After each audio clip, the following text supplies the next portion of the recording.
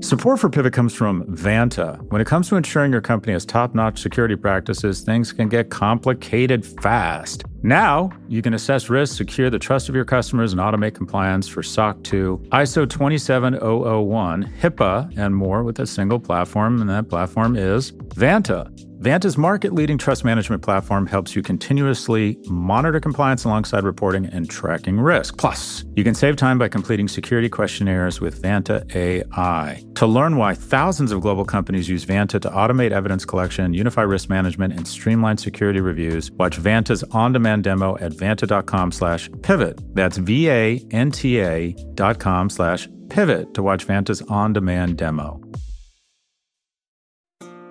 This episode is brought to you by State Farm.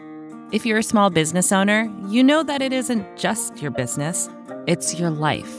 And whatever your business might be, you want someone who understands. That's why you might want to check out State Farm Small Business Insurance. Why? Because State Farm agents are small business owners too, living and working in your community. That means they know what it takes to help you personalize your policies for your small business needs. Like a good neighbor, State Farm is there. Talk to your local agent today. Hi, everyone. This is Pivot from the Vox Media Podcast Network. I'm Kara Swisher. And I'm Scott Galloway.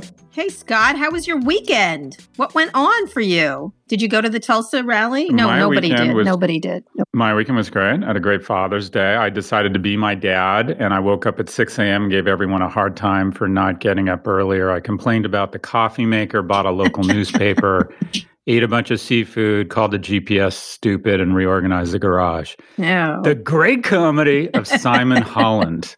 This guy is amazing. This guy is. Are you repeating so someone's? Good. He brings so much joy to my Twitter feed. Oh, good. That's good. But you had a nice What did you do? prom. I saw that you had prom. Prom. We had prom. My son did a prom for his girlfriend. He didn't get to do prom because of COVID-19, and so he set up his prom. And it was like the end of Contagion. Really, that's what it was. It was just him and his girlfriend. And he set up lights and crepe paper in this barn that we're near. We have a barn, like an empty barn, and it was beautiful. It was beautiful and romantic. He dressed up. He did a beautiful dinner before. He's just my son is really wonderful. I'm sorry. He's really the best child. So anyway, he was great. So I took some nice pictures. He's better than the other one. Is that what you're saying? No, not at all. The other one's great. The other one is great. The other one wanted to play basketball during the prom because there's a basketball hoop in the barn, but we didn't let him do that. We thought it was not the time to do that. But it was lovely. No, they're both amazing. All my children are amazing. I love them. I had a nice Father's Day too because that's what they said. Happy Father's Day to me. See what I do? I rank them. And I post the ranking. No, I shall not. They all have their own qualities. Anyway, there's so much going on. Let's talk about teens. Speaking of teens, the K-pop TikToker users encourage their fans to snatch up free limited seating tickets to Trump's Tulsa rally. It's unclear whether they really did have an impact, but I love the whole prank. The result, they said, was that fewer Trump supporters actually attended the rally. I'm not so sure. I just think people didn't want to go because of COVID and because the act is getting a little long in the tooth. But it was a really kind of an interesting movement that these kids did these teens. It was sort of, someone was like, it's just like the movie Star Wars. The Death Star gets taken down by a bunch of untrained teenagers. Because Death Star was what Brad Parscale referred to as the Trump campaign, which is kind of a stupid metaphor, of course, but he is not the smartest man on the block, I guess. Anyway, it was interesting. What did you think of this? I think it was an interesting attempt. I don't know. No one's going to figure out whether it caused, they're denying it. The campaign says it didn't happen, but it kind of did a little bit. What do you think? Mm-hmm. Well, it initially kind of tickled my tribal sensors. And then as I thought about it, I thought if the GRU had figured out a way to use platforms to reduce the turnout at a Hillary rally, we'd all be screaming that it was election interference. So I just don't like the idea of platforms that are domained in countries outside of the U.S. monkeying with our elections in any way. So my first thing was kind of a thrill because it was also a K-pop group. It wasn't just TikTokers. I don't know. I think, pranking has been a part of campaigns. This was like U.S., it was not out of a foreign country. I think the difference is enormous. Well, okay, but if this happens for Biden, will you have the same sort of, oh, shucks, isn't that cute tone you have right now? Yes, I will, because Biden doesn't have these campaigns. I don't think so. I don't think so. I think I would. I think I would. Because you're playing basketball outside my makeshift prom right now. No, I am not. No, listen to me. Look, Biden doesn't have these things, but Trump spends a lot of time bragging like 1 million this. They lie continually, and to be found out on a lie this is a very different situation. I do see, it does tickle you, but it's at the same time, it's just kind of, I like pranking in politics, like pranking. This was not what was going on. I don't think it did impact the numbers. Yeah. I think the numbers were down because, and of course, the campaign lied almost continually, which even Chris Wallace at Fox was like, oh, it was the protesters. No, they didn't block anything. Oh, it was this. Oh, it was that. The issue is that this particular, and I think it's a media thing, is not working anymore. This show is getting tired, even for its most most users. You predicted this. You said people are going to get exhausted. Well, it's tiring. It's the same old. Him drinking water, his walking, his dumb jokes. It's literally like looking at Henny Youngman today, right? He's not Dave Chappelle anymore. Let's just say he's not he's not Youngman. Yeah, you.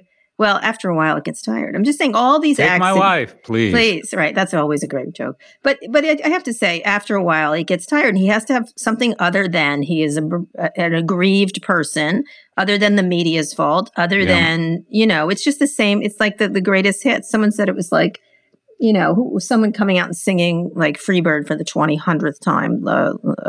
So I don't know. I just feel like he's got to have actually something to say, just like any politician. You can't just rely on. Well, he said something. He said that he's informed the administration to slow down testing, which I think makes a lot of sense. I think that makes a lot of sense. Of course, today they're doing a flippy-do and saying, actually, we're going to have a fall resurgence. Yeah. I mean, the excuses are just ridiculous. I know. Yeah, right. Whatever. I just think he needs some message that is not this. And so he's got to come up with some message, just like all politicians. And I think people are bored of it, and they need something else. And they're bored of the exhaustion too, because all he does is make trouble, and now he's in charge. He's got to actually have a plan, and I think I think people are tired of no plans. Anyway, I don't know. It was a media disaster for him, and it was of his own making. It wasn't the media, it wasn't anybody else, and everybody was waiting for it to happen. So. Agreed. All right, Pinterest. We talked about this week. A Business Insider reports that at least 11 employees, several of them were Black, have come forward to say they were pushed out of the company with no explanation, while others say they were verbally abused by managers. So Pinterest has some reckoning to do. I talked to a lot of Pinterest people over the weekend, especially in the alumni groups, and they all are sort of talking about this in these groups. And one of them said, you just can't add on diversity. You can't just add it on now that you have this reckoning situation. It was a really, it's there's really not an interesting. App for that? No, there's not an app for you that. can download called Diversity Now. I think this is going to go through all these companies. Like there's going to be story after story after story. Rip through. You rip through. 100%. But, COVID-19. Yeah. Well, I don't know about that, but it was. It's a different thing. But how do you look at this? What would you? I get that. I get what you're doing. But how would you advise these companies? I mean, it is what it is. They behaved the way they behaved, and so what would be the best thing to do to respond? Well, I can tell you what I'm trying to do, or what I think I'm telling companies to do, or these companies are trying to do. And we're dealing with this. I'm on a lot of advisory and boards, private and public. I think the first thing you got to do is it starts at the top. The board of directors picks the CEO. The CEO picks people, senior managers around him and her. And there's just a natural tribal instinct to develop relationships with people who look like you. So you have to mix it up. You have to have some form of affirmative action. Not being overtly racist is not enough. And so I think at a board level, you have to immediately commission searches to make sure your board looks, smells, and feels like not only America, but your consumer base and your company, and most do not. I also think there is a transition, and that is, this is no longer about communications. This is no longer about Edelman and your agency. This is about not only committing to actions, but taking action swiftly, and word will get out. Just as word gets out on whether your hotel has bad towels or whatever because of the transparency of these platforms, your actions absolutely get out. Also, and this is less aspirational, I think there need to be some firings. It just strikes me that when we're talking about this, that people seem to be very forgiving of these organizations where you found out, there was this kind of accidental systemic racism. Like, what can we learn from this? At Google, at Facebook, and at retailers, they fire people if they figure out the wrong trend in pants 2 seasons in a row. And all of a sudden, there's all this empathy for managers who have accidentally overseen systemic racism. Well, guess what? I believe there needs to be some firings. And most of these people, the reason why senior managers make 200 to 300 times or exponentially more than the average salary is that the buck stops with them, full stop. I've been fired before. It sucks. Sometimes it's not your fault. But just as you get an undue amount of the upside and the credit when unfortunately, accidentally, things are really good, when unfortunately, accidentally, there's been systemic racism in your company, heads got to roll. That's what I would do, Kara. Scott, I agree with you completely. Heads rolling is what we're looking for. But let's move on to big stories. Speaking of someone who's trying to change things, a former Google exec who was at the top of Google and in fact was one of the people in contention for CEO is building a company with the goal of competing with the mega search engine. Neeva is the new search engine. It won't show any advertisements. The CEO, Sridhar Ramaswamy, says it will not collect or profit from user data. The company plans to make money on subscriptions from users paying for the service. Sridhar I've known him very well, was at Google for 15 years running the company's ad business. So he was in charge of its biggest moneymaker, and he knows pretty much everything about how Google works. He felt disillusioned with the company after major advertisers were inadvertently making money off of illegal content like child pornography. It's a pretty ambitious plan, considering that Google owns about 90% of all global internet searches. Yeah. Scott, and they're using Bing, which everyone made fun of, but Bing is actually a very good technology. It just didn't hit like Google did. I want to stay away from the Bing part, but you had talked a lot about DuckDuckGo and others and wishing there was an alternative. Is it possible to compete against Google, and would you invest in the company? So if Sridhar calls me and lets me invest, I'm in. There is a huge opportunity. If you think about the most impressive or innovative e-commerce company of the last 10 years, most people would immediately say Amazon. I would say relative to where it was 10 years ago, I would argue that it's Shopify. And these companies become so dominant, and they can't resist but to leverage their monopoly power to the point where they create a pool of ill will the size of the Atlantic, which creates huge opportunity. In steps Shopify. We're not taking your data. We're going to let you keep the brand, and boom, they build tens of billions of dollars in value. The opportunity for an anti-Google Google is enormous here. And while critics immediately go to, well, they're just white labeling Bing search engines similar to what Asti said. No, they're not. They will go into your email files and your own files and search them. But because they're not advertising driven, because they're not like Google that used to take you to the best place, but now it takes you to the next place that they can monetize. If you go to subscription, you return to the purity of search, and it immediately unlocks an ability such that even if he doesn't have the 7,000 engineers of Google, he can build a superior search engine because his business model is not cancerous. It's based on subscription. Apple. It's not sort of ad-driven. Like Apple, sort of the fancy, they can focus on privacy. So why is it different from DuckDuckGo? Because you made, people DuckDuckGo, give you a hard time. Their model is Google, DuckDuckGo, but not. Their model is we don't use data for targeting, which gets you halfway there, but it's still an ad-driven model. It's not a subscription model. The gangster move here, the reason why this could be the next $100 billion value company is they're going Netflix, they're going iOS, and they're saying for people who don't trust Google, for people who recognize that Google runs on rage, for people who recognize that Google has a profit incentive to ignore child pornography or the radicalization of young men, I am willing to pay $5-10 a month for better search and a better organization. It's a different business.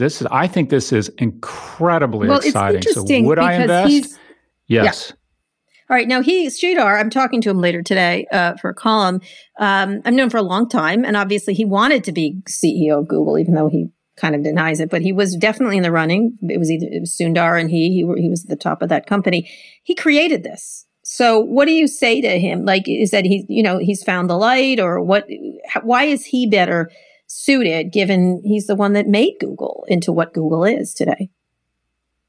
Well, there's a lot of these guys, and I think there's correct scrutiny when you make a lot of these people see the light, like a Republican senator sees the light around Trump about the time they announce that they're not running for re-election.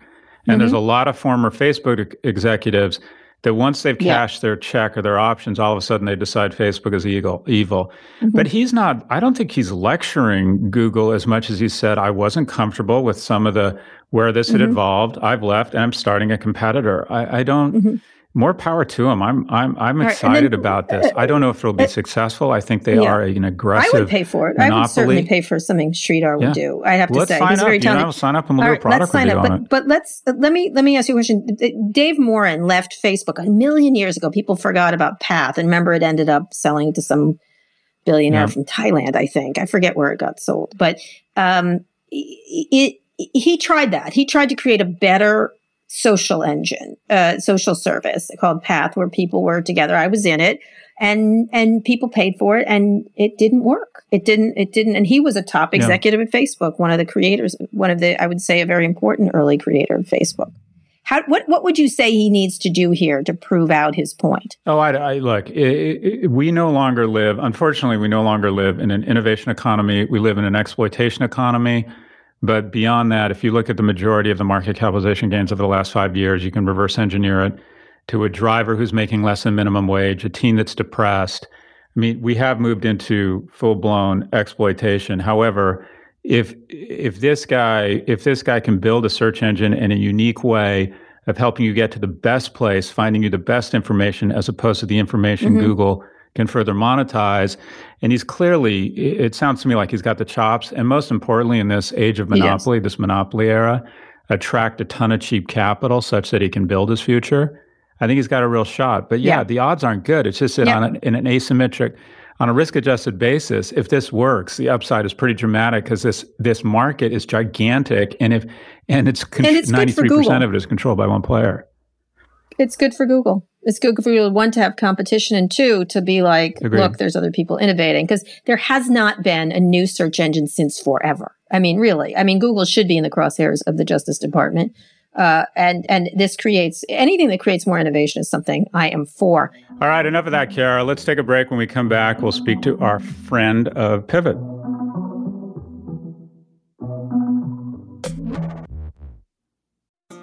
This episode is brought to you by State Farm. You've heard it before. Like a good neighbor, State Farm is there. But it's more than just a tagline, because State Farm agents are small business owners themselves who live and work in your community.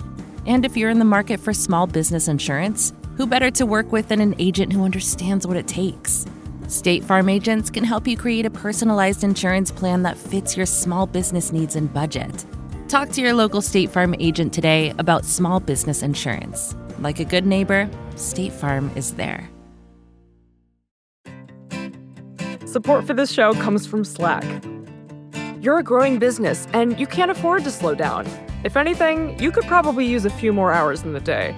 That's why the most successful growing businesses are working together in Slack. Slack is where work happens, with all your people, data, and information in one AI-powered place. Start a call instantly in huddles and ditch cumbersome calendar invites. Or build an automation with Workflow Builder to take routine tasks off your plate. No coding required. Grow your business in Slack. Visit slack.com to get started.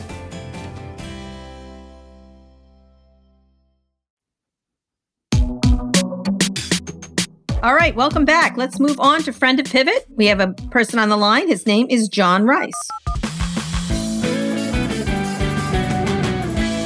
John is the founder and CEO of Management Leadership for Tomorrow, a nonprofit that works to empower and elevate Black and other people of color into leadership positions in order to close economic disparities. John, welcome to Pivot. Thank you so much for having me.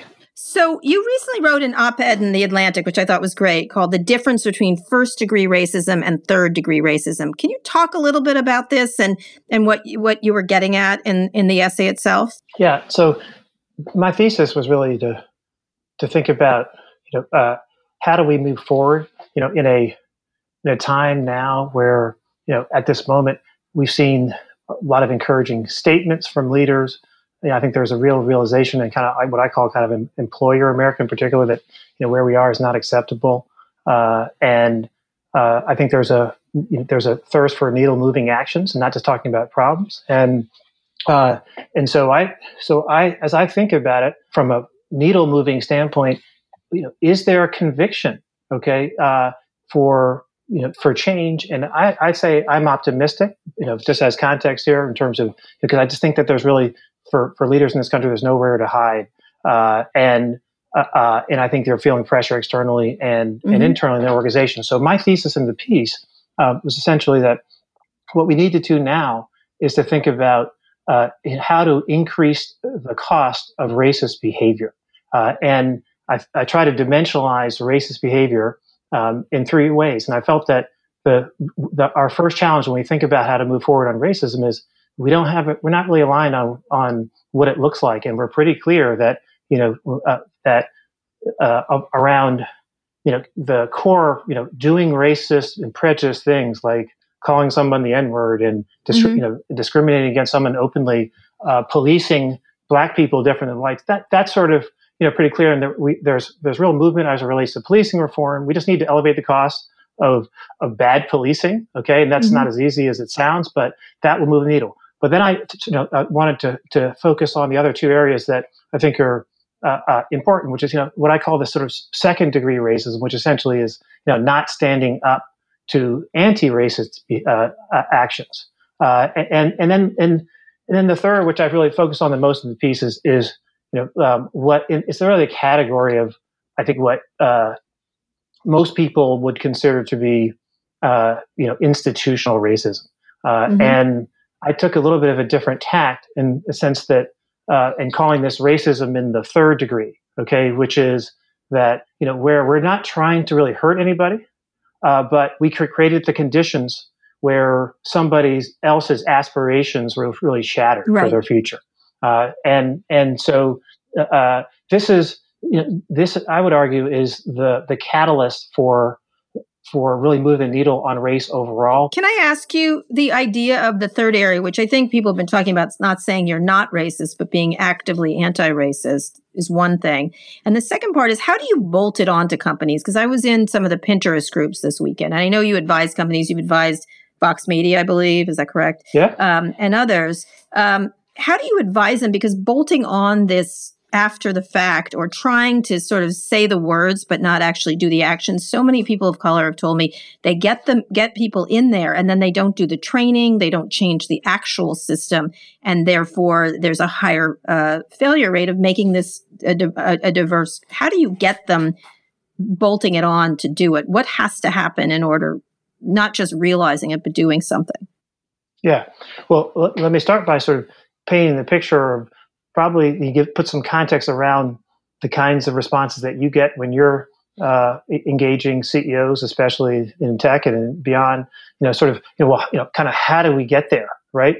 And I think the context is that we're clearly not doing what I would call sort of racism in the first degree. The doors are open to these organizations, and no one's holding people back from getting in and so forth, but that kind of environment now, where our sort of post-civil rights movement, allows folks to convince themselves that their organizations are meritocratic, and it also helps you discount the noise when you hear individual cases of folks, not performing the way they should. So in the context right now, here's the first problem, which is, we're in a world where, and I'll use the old axiom, sort of when failure is not punished, failure proliferates.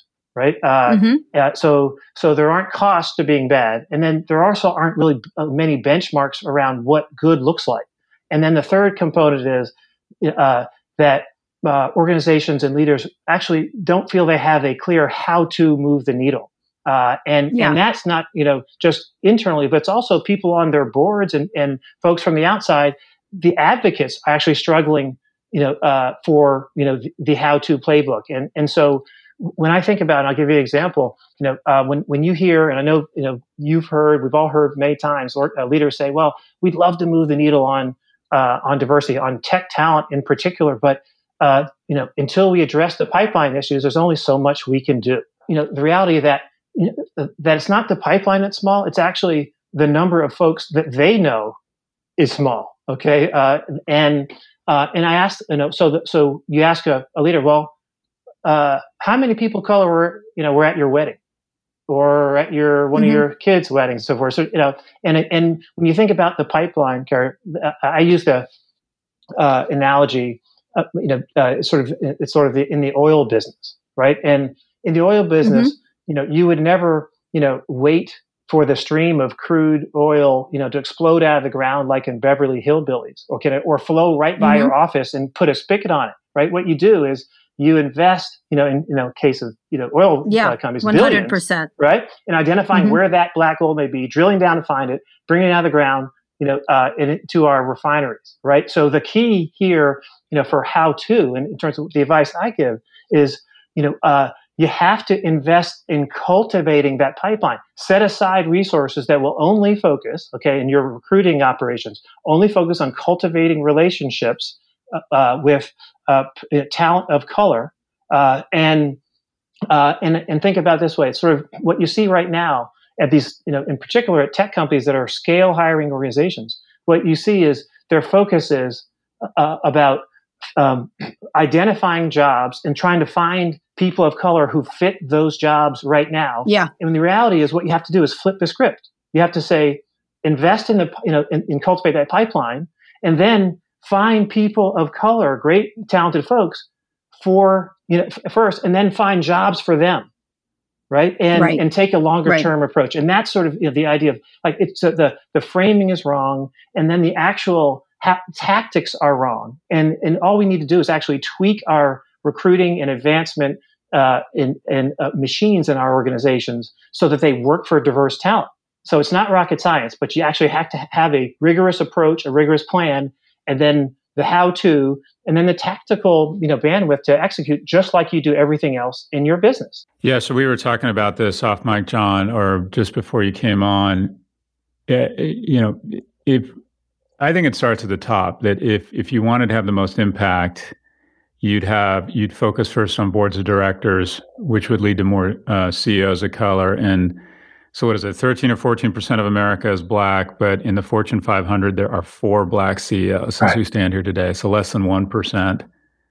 What, can you find, or what do you think, and I realize it's a complicated problem, but what do you think, what's going on here? Why do less than 1% of Fortune 500 companies have a black CEO? Yeah. We're going to need a bigger boat? Well, first of all, I would say it is not the pipeline. Okay. Yep. No, it's not. I'm tired of the pipeline issue. Right. But there's got to be, honestly, if we're going to put the pipeline issue to bed and take it off the table as an excuse, we need to look analytically at that pipeline. Okay. And if you look back, and I sorry to go back to the issue around, in the tech sector, right? But because I've done the numbers. Oh, please do. And, if you think about that as one of the areas in our country where they're really important for wealth, creation, and job creation, and so forth. So if you think about the pipeline for tech, and just talk about tech talent, which is where I hear many a CEO saying the pipeline isn't there.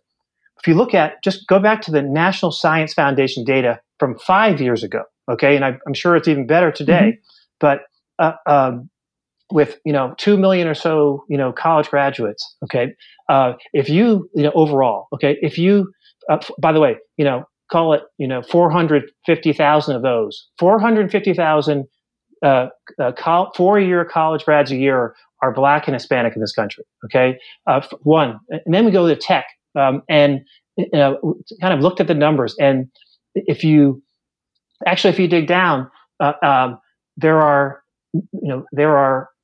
100,000 folks, okay, of all backgrounds who are getting engineering degrees, BS in engineering. 22% of those, okay, are black and Hispanic. And then you look at computer science degrees, 60,000, okay, nationally. 22% of those folks, okay, another 13,000. Math degrees, right? 5K. Right. So you got a pipeline of, you have a pipeline of 40,000 Black and Latino college graduates a year who are either engineering, math, or computer science. That's 200,000 over the last 5 years, because that number is 2015 from the National Science Foundation. So the argument that that with 200,000, you can't actually build your pipeline. So that's the early stage. Okay. And Scott, that doesn't address, the CEO, but it addresses the, why we can't build the early pipeline. Actually, it's there. And it goes back to the oil dish, analogy. It's actually a refinery issue, right? What we're not doing, okay, is cultivating, exposing, and helping to prep that talent to make the transition from what they're learning in college to what you're looking for on the job. That's all happening informally in our networks that are, obviously more weighted towards people who are not a fellow. Yes. I've never believed their pipeline argument. And I think their focus on unconscious bias, I'm always like, it's completely conscious. I think they sort of they sort of give themselves an out in that, a lazy out in that way. But one of the things that I've heard from a lot of people of color who work at these is these HR departments that really don't work for the employees. They work for the company. And so a lot of the stuff is when each of them, whether it's not just people of color, but women have an issue, it's always the onus is on the employee who is sort of, you're not fitting in right. You're not. So everybody feels like something's wrong with them. And I think just so many stories have the same, trajectory to me. And it's never the company that's the problem. Right. And it's because I think HR really does work. They don't really work they're not human resources. They're company resources. I don't know what else to call them. How do you solve that? How do you get that HR department on the side of employees? Right. To what Scott was saying, it starts at the top. Okay. And it starts with understanding at the CEO level, what is helping the people who are getting to the top. What's facilitating their trajectory to the top, who are largely, white and white male, okay? And then what's different for people of color? What they're missing is that the experience for Black and Latino, Native American folks in these organizations is completely different than that of their white peers. So we spend, as a Black male, we spend literally a third of our brain, bandwidth, our energy in every meeting of every day, twirling questions around in our head around, do I measure up? Am I viewed as capable? Why aren't there more people here like me? And those types of questions, okay, again, take away your bandwidth from focusing on the content, okay, and when you're dealing with those kinds of questions in your head, it also leads to behavior that doesn't help you advance. You're less likely to take risks. When people reach out to you and you're trolling those types of questions in your head and they're trying to give you constructive feedback, you're not sure where it's coming from, a place of building you up or taking you down. When people are trying to mentor you, you're less likely to trust. So not only are you competing against white peers who are spending 0% of their day-to-day bandwidth and never distracted by those issues in any meeting of any day, okay, but you're also more prone to navigate differently. So that's the essence of a diverse experience in these organizations when you are one of a few. And so the first step is for organizations to actually understand that these things are happening, right? And then if they're happening, then you would say, well, we need to move beyond unconscious bias training, diversity training, right? What you need to do actually, right? And we also can't just focus on sponsorship and mentoring. What you actually need to do is take a page out of the world of sports, okay? Which, by the way, is the only place in our society right now where if you have talent, regardless of your race or socioeconomic background, you don't get lost. And then one of the distinguishing factors, that we should bring to the world of to the professional world outside of sports, where 99% of us are pursuing our career, is the understanding that to bring the high accountability, safe place coaching, the kind of coaching you get in sports that's distinct from mentoring. The only way you deal with those kinds of questions in people's minds that I mentioned is actually to have the frequency, engage, and get the kind of personal under the surface relationship with folks in your organization to understand what they're dealing with, and then to provide practical advice for navigating an environment where there isn't critical mass of diverse talent. So you have to actually have different interventions, coaching plus mentoring plus sponsorship. And those would come out of a better articulation, understanding of their underlying problems, the underlying drivers of where you are. And that's how you would solve it. It's just like any other problem in business. Yeah. All right. I have one final question. What advice would you have for white executives and board members if you had to give, from your perspective, when you give advice to these executives, most of whom are white, or the board members, what is the hardest piece of advice you give them from your perspective that they should listen to? Well, it's twofold. One, the first thing I do is I'll ask them, do you have a strategic plan overall for your company, for the next 3 to 5 years? Of course, the answer is yes. Do you have one for diversity and inclusion? And they'll say kind of, right? Is it, ask them, is it as comprehensive as your overall strategic plan? And they'll say no. Right? I said, well, then how can you possibly, conclude that you're taking your best shot, right? So I've really challenged them to unpack what they're doing currently and try to encourage them to elevate the level of rigor around their approach to diversity, so that approach to diversity doesn't compromise excellence, okay, and doesn't become a self-fulfilling prophecy. That's the first thing. And the second thing, when I get the question, Kara, that, well, we have, we're really making an effort to hire more diverse talent, and this gets back to the CEO pipeline, Scott. We're at the mid and senior levels where we bring people in, they're A players on paper, and for some reason when they get here, they're B and C players. They're not performing at the levels that that we would expect, and so the advice I give them is to understand that. I say, well, and I'll do this with a smile on my face. I'll say, do you like to dance? Right? And most white male executives, not all, okay, but most white male executives they'll say, well, not really. Okay. I'll say, well, those few occasions. Yeah. Right? Oh, that is so unfair. Right? I feel triggered. Okay, there we go. So, so I'll say to them, those few occasions where you actually have to head out on the dance floor around, around people who are important to you, whether it's somebody's wedding, it's a corporate event. Yeah. I'll ask them, walk me through the feeling in your heart and your mind that's going, that you have as you're heading out on the dance floor, right? And what I will get, okay, in the vast majority of cases are a few adjectives, okay? They are everything from awkward, zero confidence, right? And to the Southwest Airlines, I want to get away, right? And I say to them, okay, well, the good news is that your confidence in your level of dancing is not ever going to hold you back from your career standpoint. But if you think about it, when you are one of a few, okay, people of color, that the words that you're using to describe how you feel on the dance floor are exactly how we feel in every meeting of every day of our career. Yep. And when you're competing against folks, and that's a great way to do it. So when they get that and sort of feel the visceral understanding of what it's like, then we can move on to a set of action steps that they're much more prone to buy into because they understand the problem at a more granular level. And my solution for the dancing problem is vodka, which doesn't translate to the corporate world very well. All right, John. Scott, do you have any more questions for John? What piece of advice would you give to a 25-year-old person of color, a young man or woman of color who's ambitious, wants to be that CEO? What one piece of advice would you give them in terms of their approach to their career? So the one most important thing that I would tell them is to study the people who are getting to the top, okay? And try to analytically understand what the bar is for the people who are getting promoted to those senior levels. And that bar is going to include, what are they really good at from a skill standpoint?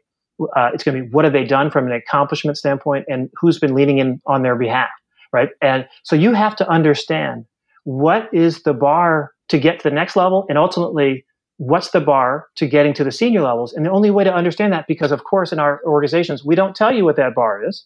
Okay. We don't tell you what you have to demonstrate. So you have to look at the people who have gotten promoted to those levels, study them, and then articulate, well, what have they done? And then we have to emulate that. So this is, just like in sports, you get clear on what you have to demonstrate to get to the next level, and then compare yourself from skills, from accomplishments and experience, from a relationship standpoint, compare yourself to that success model.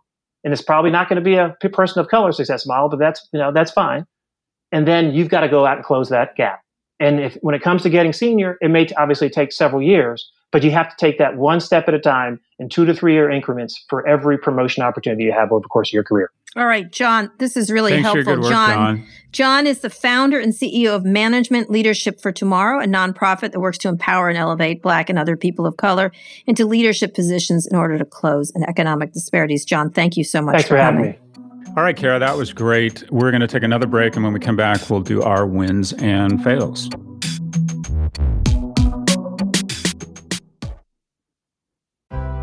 Support for this show comes from the Harvard Business Review. You know, there's this idea in business that some people are born to be leaders. You either have it or you don't. But leadership, like any skill, can and should be learned over time. Whether you've climbed to the top of the corporate ladder or are just starting out, you'll find valuable insights at Harvard Business Review. Harvard Business Review is a leading destination for smart management thinking. And on their website, hbr.org, subscriptions are just $10 a month, which gives you unlimited access to the same level of expertise. Things like case studies, newsletters, podcasts, articles written by some of the world's top minds. I use HBR in my research when I do articles or when I'm thinking about what to talk about on Pivot. I find them really interesting. I find them complete. I find them different. And you can find all kinds of industries covered. While much of Harvard Business Review's content is available for free after signing up at their site, subscriptions to unlimited content start at only $10 a month. What a bargain. Go to hbr.org/subscriptions and enter the promo code PIVOT right now to get 10% off your subscription. Again, save 10% off your HBR subscription. Go to hbr.org/subscriptions and enter the promo code PIVOT.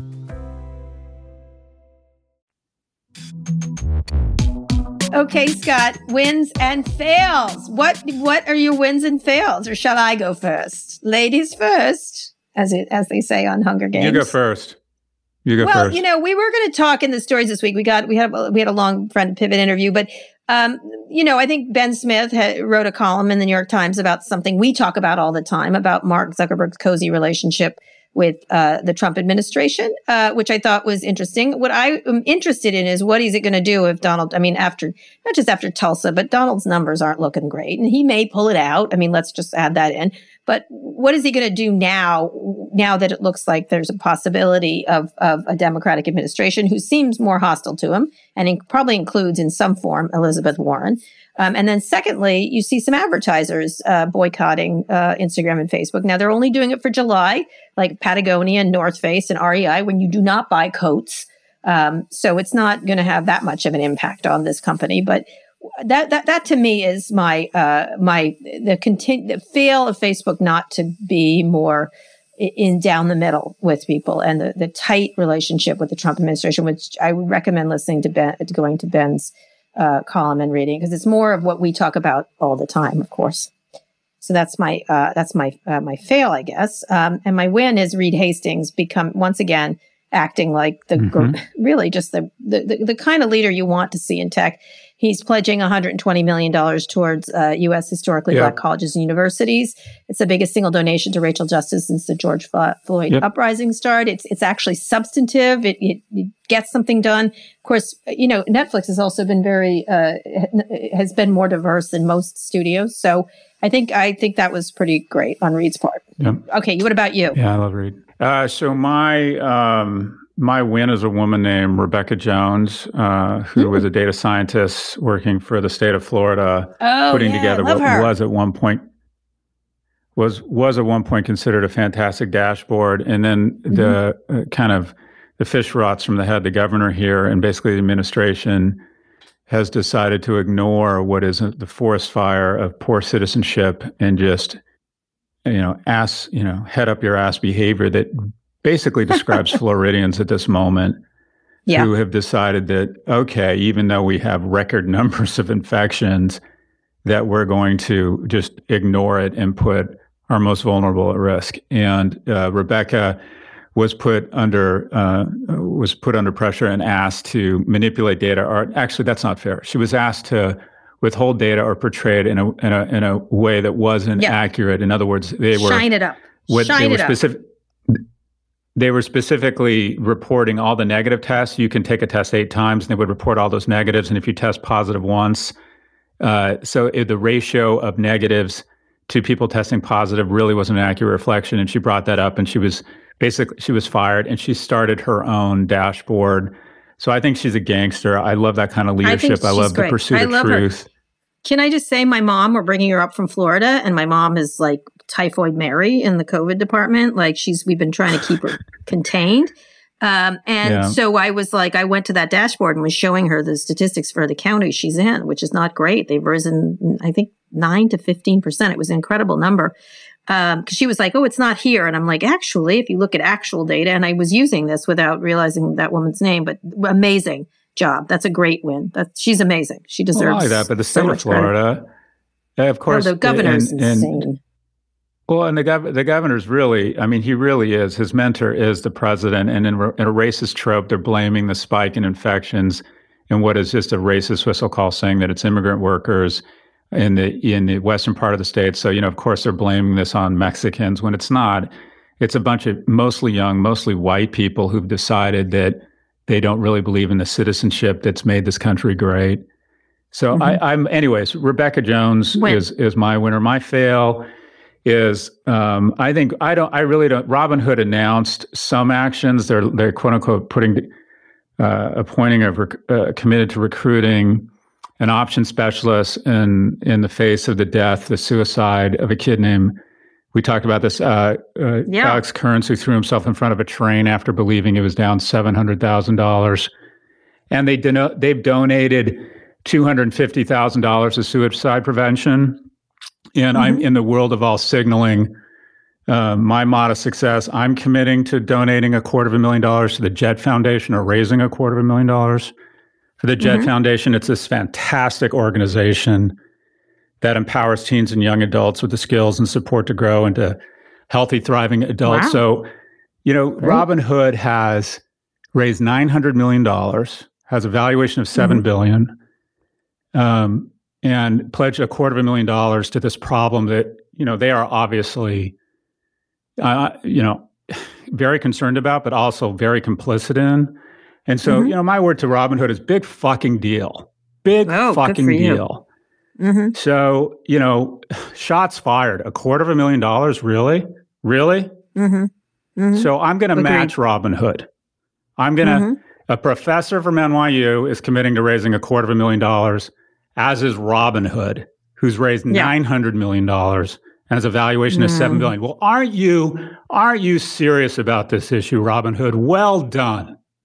Anyways, that's my last. I saw you wrangling online. I thought it was great. I saw you wrangling with several people, and I felt, I feel like you're on the right side of this. It's ridiculous. It's kind of insane that they're arguing about this. But again, it's another example of lack of accountability for their actions. It's just this. It's the same thing over and over and over again. In this case, it's so obvious what's gone wrong here, and it's their glitch. It's their mistake, and they won't take responsibility for it. And putting a Band-Aid on this isn't going to fix it. Why do we have an economy where the richest white people in the world, at the other end of that, is a teenage girl or boy thinking about suicide?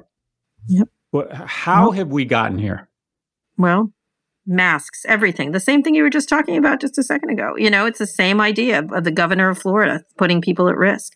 Young people putting people at risk because they feel like they need to go and have a hurricane at a bar. It's ridiculous. It's just like this whole mask thing is just exhausting. It's a big baby America that just is so selfish and homicidal and suicidal at the same time. That's what, just like both. And it's really quite disappointing. And it's such a small gesture of social solidarity. And in this case, this company reminds me quite a bit of the reaction Juul had, what I mean, as I said, and others, but it's the same lack of accountability. And I admire you and I support you, in your effort, and I will give you money. Also, I will give you money behind it. You and I are going to host a fundraiser at my place in Florida, Kara. I've already decided. Okay. All right. Okay. We'll do whatever you need. Whatever you need. And I will slap back at people who are giving you a hard time. The Jet Foundation. Check it out. Okay. Jet Foundation. Check it out. Jet Foundation. Scott, my admiration for you has risen 100%. 100%. It's gone from little to just a little. No, I like when you go into like this mode. I like when you go in this mode. I like it a lot. I think it makes you a better person. Signaling. I'm just trying to be more attractive to people who are more successful than me. I don't care if it's virtue signaling. It's still right. It doesn't matter. Anyway, Scott, it's time to get out of here. I'll talk to you later All this right, week. Kara, What are you looking forward? this week? What do you got going on? Oh, still in Vermont. But I like it here. I do. It's so beautiful. I went kayaking. I went biking. I've been going biking every day. Biking on bikes is harder than on Peloton. Can I just tell you? Just like I'm such bad shape.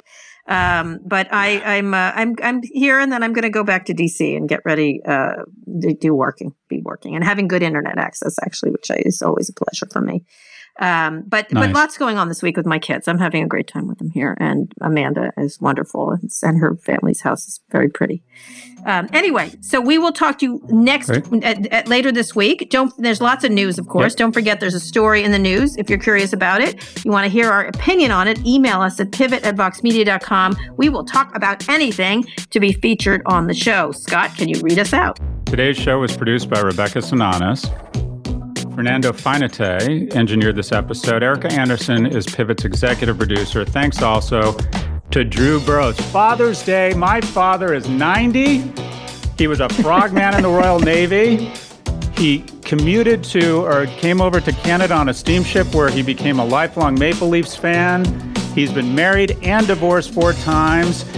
And he wears a mask. He swims every day, and he takes a walk on the beach. And he wears a mask, and I would ask all of us, let's give all our fathers the best Father's Day present, and let's wear a mask. All right. I like it, Scott. I like all the virtual signal that's going on here, but you're absolutely correct. Make sure you subscribe to the show on Apple Podcasts. If you're an Android user, check us out on Spotify or frankly, wherever you listen to your podcast. And wear a mask when you're doing it, okay? Just practice. That's if you right. liked our shows, please recommend it to a friend. Thanks for listening to Pivot from Vox Media.